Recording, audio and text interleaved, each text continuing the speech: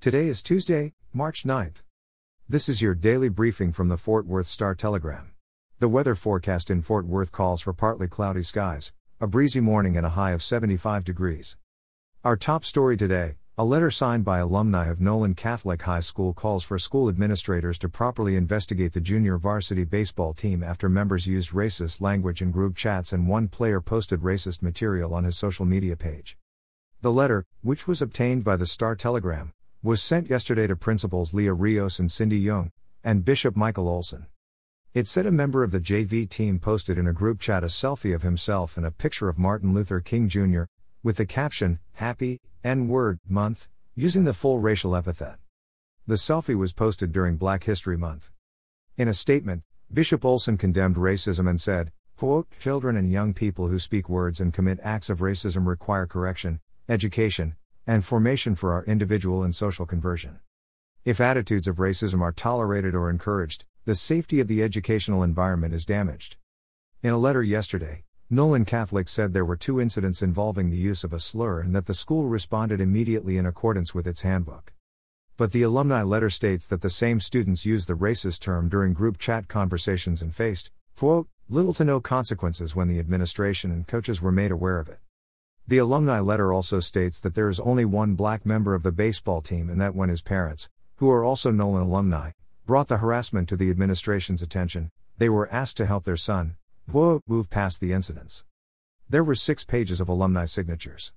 In local news, DFW airport leaders are ready to begin a multi-million-dollar makeover of Terminal C, including hiring a well-known Fort Worth engineering company. The airport board last week approved a $65 million contract with Freese & Nichols, a Fort Worth firm with a history of engineering and design work at the airport dating back to the 1970s. The airport is pressing ahead with an overhaul of Terminal C, which is the only one of DFW's 5 passenger terminals that has not been rebuilt and modernized. In pandemic news, Tarrant County reported 16 coronavirus deaths and 85 cases yesterday, the fewest new cases reported since there were 88 on June 5. The number of hospitalized COVID-19 patients decreased by 58 to 342.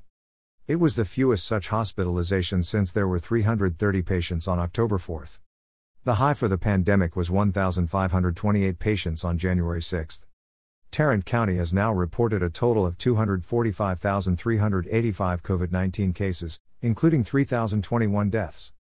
And finally today, Hood County residents should continue to wear masks and socially distance, according to Dr. David Blocker of the Hood County Public Health Authority.